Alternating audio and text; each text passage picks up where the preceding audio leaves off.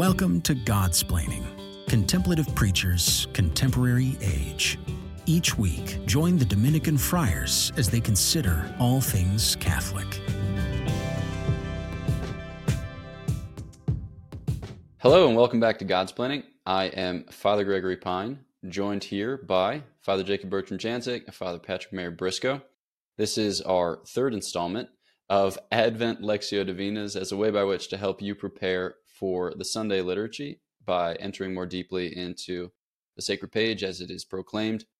Last time, Father Patrick had the bright idea to begin with random Advent facts, which was actually quite the showstopper. We were all just bracing for impact, and truth be told, it was whimsical and delightful. So, by way of counterpoint, it's not actually by way of counterpoint, it's just by way of excitement.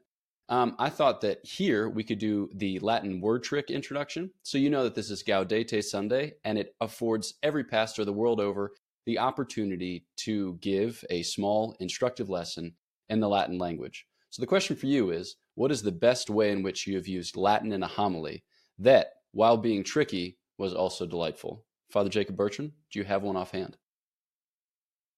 What a dumb thing to start with. No, because the people I preach to don't understand Latin. Like, I preach in English. But I can tell you that I was president. I mean, like, how ridiculous. Nobody cares. In high school, I was president of our Latin club. Don't worry, I was a geek. And we had T-shirts my senior year, and on the back of them, they said Semper Ubi Sub Ubi, which loosely translates to always wear underwear. But yeah, that's my Latin word thing for you. And I've not used it in a homily. So nice. That's it. Isn't that nice? Yeah. I'm the sort of scholar that prefers Greek word trick. I denounce Latin word trick and argue instead for the preferential option of Greek word trick, which I used just yesterday, giving a tour of the National Basilica. I was walking around with a couple of friends, and I pointed out to them that the Greek word basilica means kingdom. So, like, the church called a basilica is a reference to the kingdom. He was asking for homily word tricks. Isn't that great? My life is a homily. There it is. Beautiful. Okay. And I'll take the host's privilege and not answer my own question just to infuriate Father Jacob Bertram. That means that Father Gregory doesn't know any Latin. So neither does Father Patrick, because he does the Greek thing. But at least Father Patrick proves that he can make word tricks. Father Gregory's just boring. Yeah, such savagery. All right, folks. But let's get into the Advent spirit, and let's just let's say the Adventus spirit. Guys, we're just on fire. Here we go. In the name of the Father, and of the Son, and of the Holy Spirit. Amen. O God, who see how your people faithfully await the feast of the Lord's nativity, enable us, we pray, to attain the joys of so great a salvation, and to celebrate them always with solemn worship and glad rejoicing. Through our Lord Jesus Christ, your Son, who lives and reigns with you in the unity of the Holy Spirit, God, forever and ever. Amen. All right, Father Patrick, lead us into our first reading. A reading from the book of the prophet Zephaniah. Shout for joy, O daughter Zion. Sing joyfully, O Israel. Be glad and exult with all your heart, O daughter Jerusalem. The Lord has removed the judgment against you. He has turned away your enemies. The King of Israel, the Lord, is in your midst. You have no further misfortune to fear. On that day it shall be said to Jerusalem, Fear not, O Zion, do not be discouraged. The Lord your God is in your midst, a mighty Savior. He will rejoice over you with gladness and renew you in his love. He will sing joyfully because of you, as one sings at festivals. The word of the Lord. Thanks be to God. So I was struck just at the beginning of this reading, the combination of language that seems to appeal to festivity, to music, to dance, and then the language that appeals to war, conflict, conquest, etc. And it kind of harkens to Exodus 15. So after the Israelites crossed the Red Sea and their enemies were defeated, they break out into song. And there's a whole chapter dedicated to song before they begin grumbling, which lasts for the rest of the sacred page. So it's fascinating because these two things seem to be discordant, or they don't seem to be on the same page. But I think that this is one of the riches of the imagery that's used in sacred scripture and the imagery that we appropriate in the context of the life of the church. So for instance, like when we describe the church, we'll talk about it as the people of God, or we'll talk about it as a perfect society, or we'll talk about it as, like kind of like a grafted tree. I mean, these are just some of the images that are used at the beginning of like Lumen Gentium, for whichever reason I have on my mind, because I mentioned that last week. I will also be made fun of for that. All right. God is good. Nice Latin word, Father Gregory. Yeah, thanks. Cheers. All right. I was just saving it. Let's see if I can include Latin in all of my responses for the rest of the episode.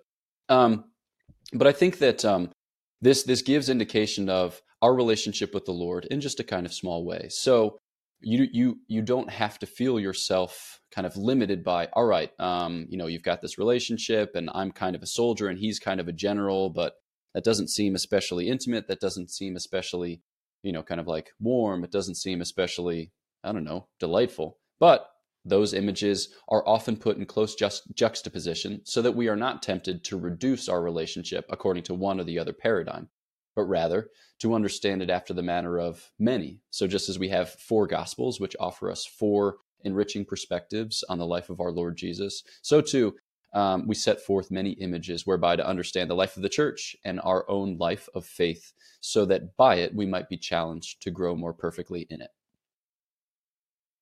Father Gregory was mentioning this idea of relationship, and if you have been tuning in for these Advent Lectios, we've been talking about this idea of relationship, and perhaps it's, an easy kind of hobby horse or like soapbox to stand on and talking about the Christian life, but there is great truth to the fact that we are called to be in relationship with the Lord. This is why he becomes a man, why he's born of the Virgin, so that we can be afforded a relationship with our God.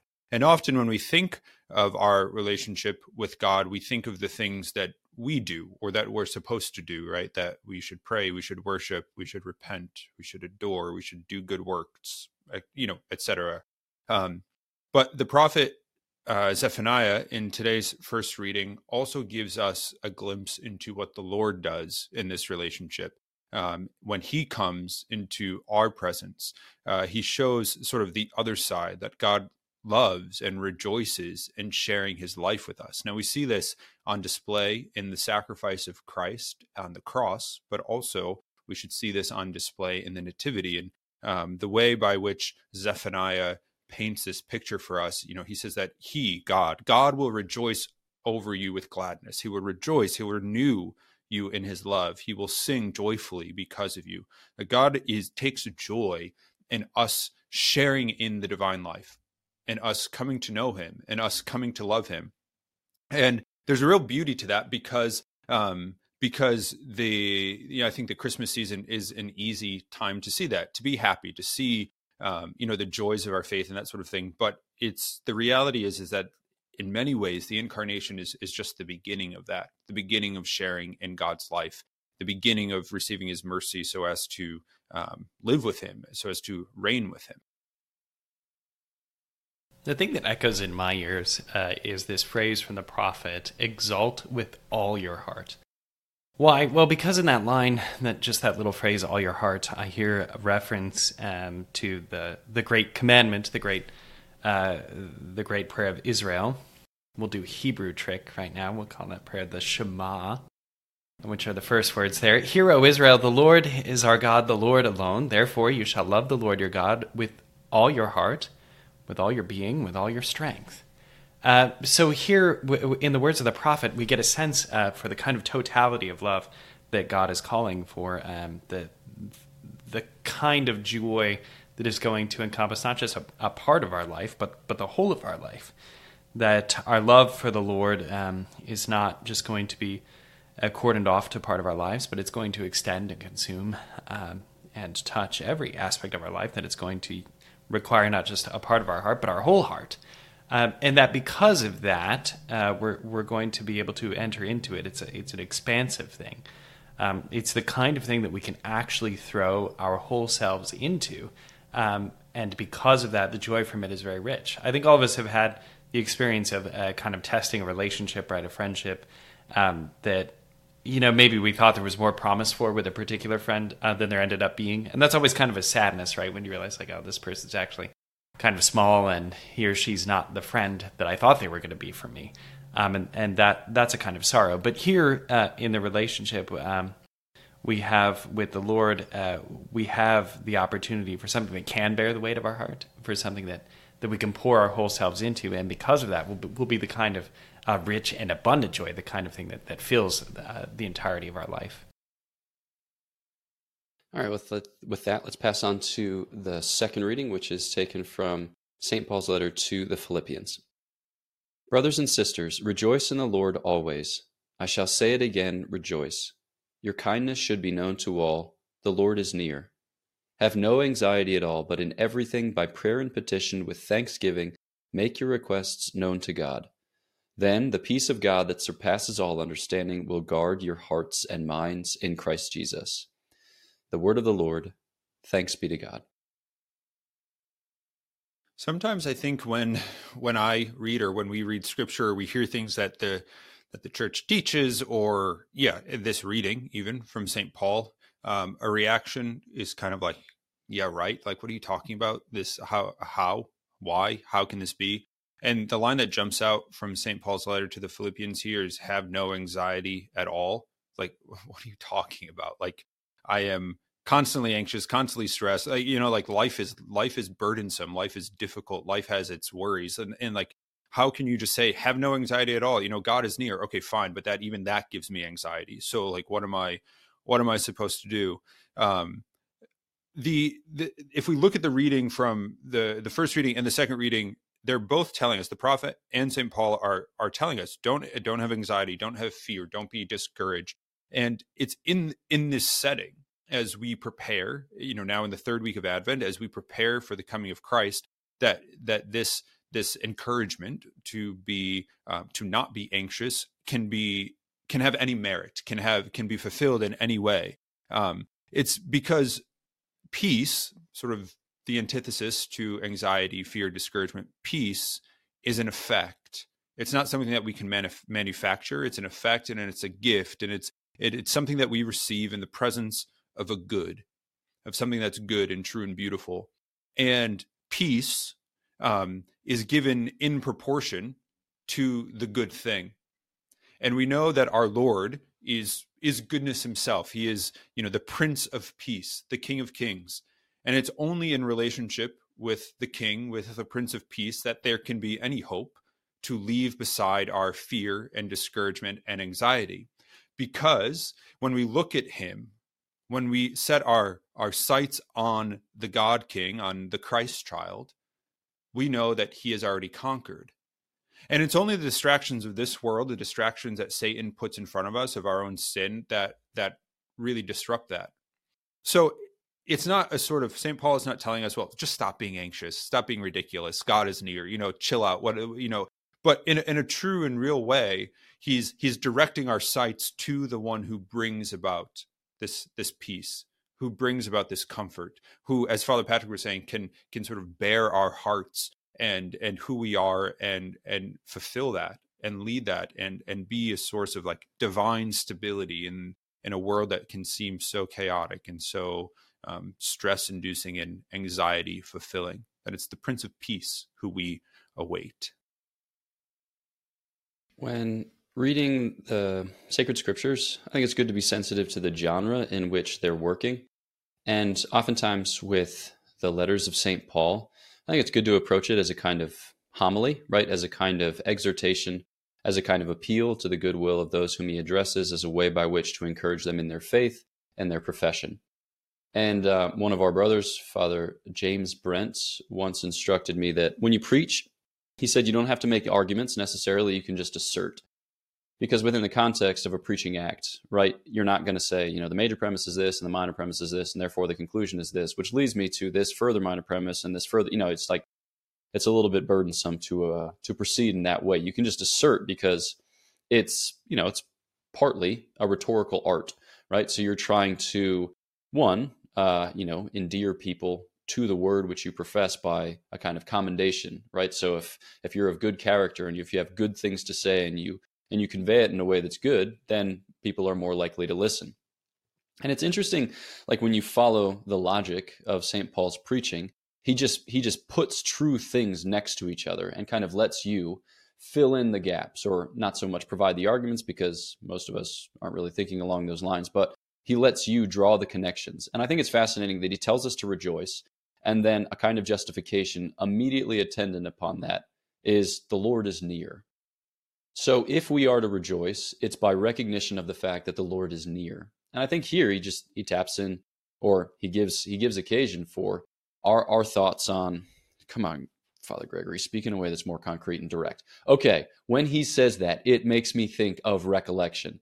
So we are to be constantly in the presence of God. Now, regardless of whether or not we acknowledge it, we are in the presence of God because God's present to us. But the question is whether we are present to him, whether we turn and acknowledge that fact, abide in the presence of that fact, not in the fact, but in the person himself. And so during this Advent season, we mentioned in an earlier episode, it's a penitential season. And the reason for which we acknowledge our attachments and seek to detach from them is so that we can be more attached to the Lord, so that we can be recollected in his presence, so that we can advert to it often, so that ultimately we can abide with him, because this life is just but a preparation for the perpetual abiding with him, which we await in heaven. So yeah, the Lord is near. All right, with that, I've noticed that I have cut in front of Father Patrick, and that just is further occasion for humiliation. But it's like a Latin word trick because it affords me the opportunity to say humilitas. So, Father Patrick, go for it. I embrace and accept your humilitas. As religious, one of the core activities of our lives, as you all know, is praying the Liturgy of the Hours. And one of the things that happens regularly in the Liturgy of the Hours is during the Office of Readings, we hear lessons from the lives of the saints. If it's the feast day of a saint. If it's not a feast day of a saint, it's usually some kind of like boring church document, and I sort of half listen because I'm an unrepentant sinner. But if it's a story from the lives of the saints, my ears always perk up because they're usually so wild.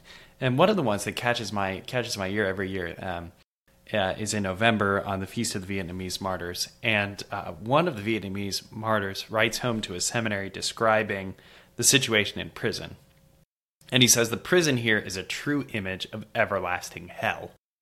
To cruel tortures of every kind, shackles, chains, manacles are added. Hatred, vengeance, calumnies, obscene speech, quarrels, evil acts, swearing, curses, and anguish and grief. And in the midst of these torments, he continues, which usually terrify others, I am, by the grace of God, full of joy and gladness, because I am not alone. Christ is with me.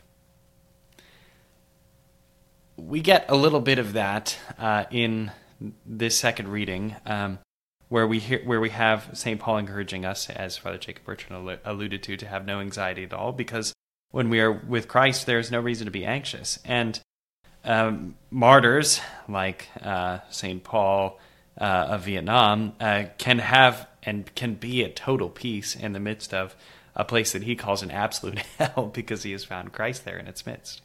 The peace of God is not, therefore, an abstract state of mind. We might be inclined to think that peace is some kind of Buddhist emptiness. The peace of God is the peace of Jesus Christ. It's encountering the presence of Christ, the person of Christ. All right. With that, let's go ahead and turn to the Gospel. If you would, Father Jacob Bertrand. A reading from the Holy Gospel according to Luke. The crowds asked John the Baptist, "What should we do?" He said to them in reply, "Whoever has 2 cloaks should share with the person who has none, and whoever has food should do likewise." Even tax collectors came to be baptized, and they said to him, "Teacher, what should we do?" He answered them, "Stop collecting more than what is prescribed." Soldiers also asked him, "And what is it that we should do?" He told them, "Do not practice extortion, do not falsely accuse anyone, and be satisfied with your wages." Now, the people were filled with expectation, and all were asking in their hearts whether John might be the Christ. He answered them all, saying, "I am baptizing you with water, but one mightier than I is coming. I am not worthy to loosen the thongs of his sandals. He will baptize you with the Holy Spirit and fire. His winnowing fan is in his hand to clear his threshing floor, and to gather the wheat into his barn, but the chaff he will burn with unquenchable fire." Exhorting them in many other ways, he preached good news to the people. The gospel of the Lord. Praise to you, Lord Jesus Christ. Jesus' exhortation is a little bit difficult here. Be satisfied. He instructs, be satisfied with your wages. Be satisfied with the present moment. The great temptation in the spiritual life is to want to live in the future, which is not yet, or in the past, which no longer exists, the past which exists only as memory.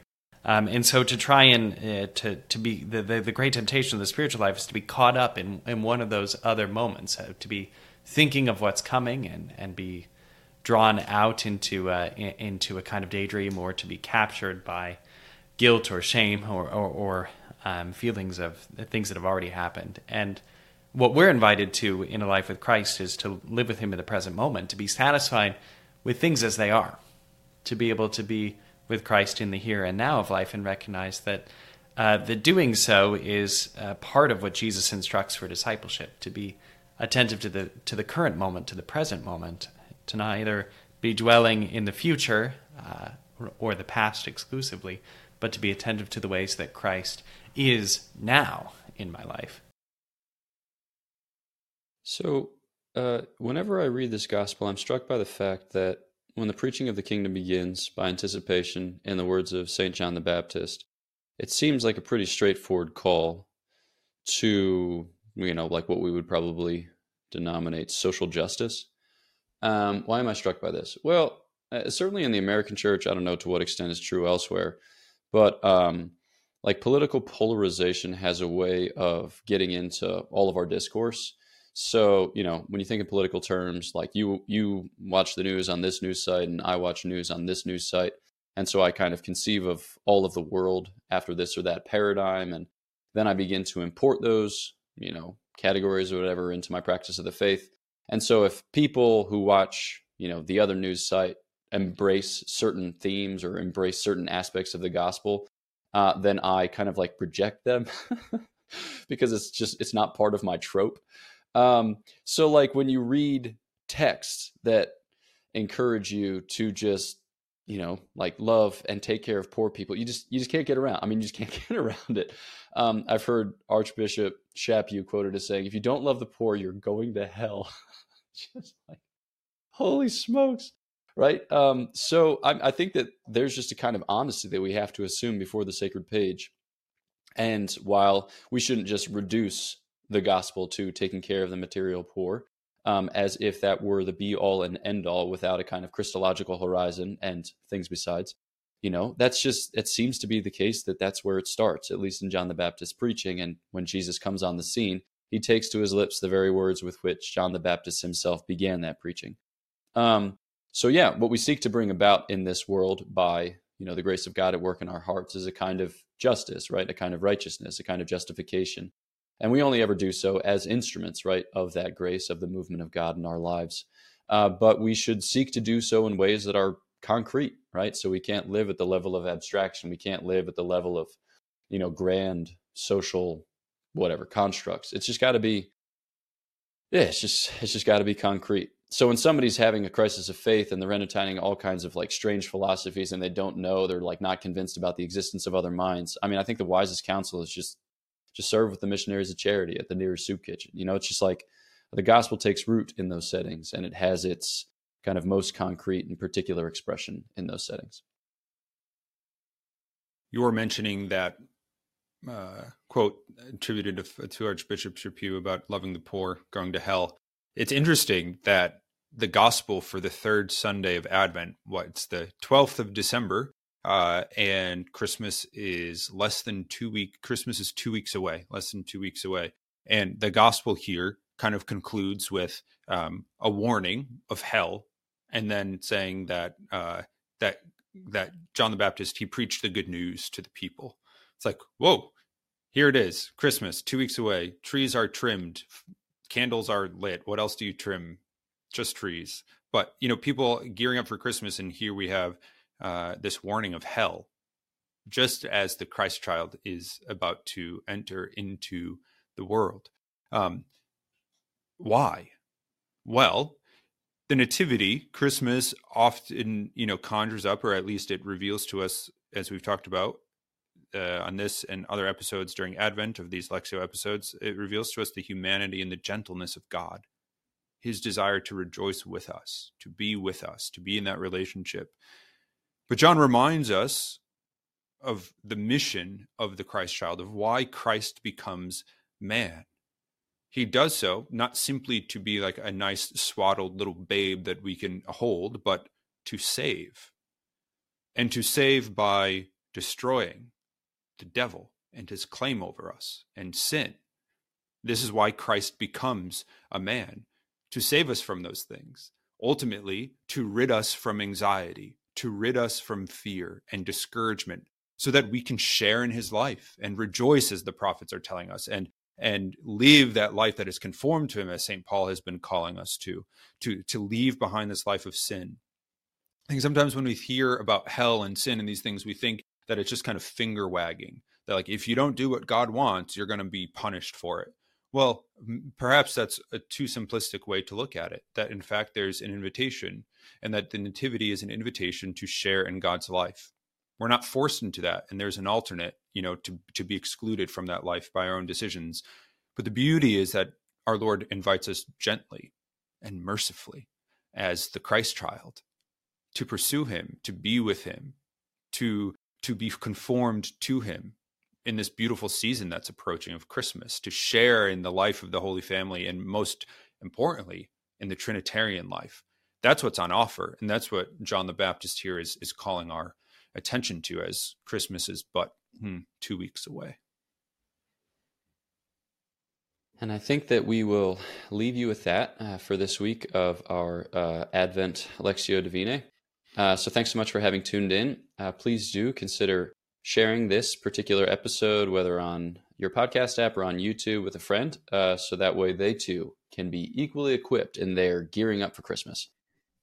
We appreciate very much your support of the podcast, your prayers for the podcast, your material support through Patreon, both of which we're very, very grateful. As we start gearing up for the new year, you'll start seeing, guest splaining come back and live splaining come back with the frequency with which we were, doing both before Advent rolled around. So stay tuned for that. And as a way by which to kind of send you off, let's pray a prayer from the end of this weekend's liturgy. In the name of the Father, and of the Son, and of the Holy Spirit. Amen. May the Almighty and merciful God, by whose grace you have placed your faith in the first coming of his only begotten Son, and yearn for his coming again, sanctify you by the radiance of Christ's advent, and enrich you with his blessing. Through Christ our Lord. Amen. All right, our prayers are for you.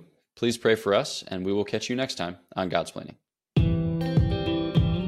Thanks for listening to Godsplaining, a work of the Dominican Friars of the province of St. Joseph. Follow us on Facebook, Twitter, and Instagram. Leave a review on your podcast app, and visit us at godsplaining.org.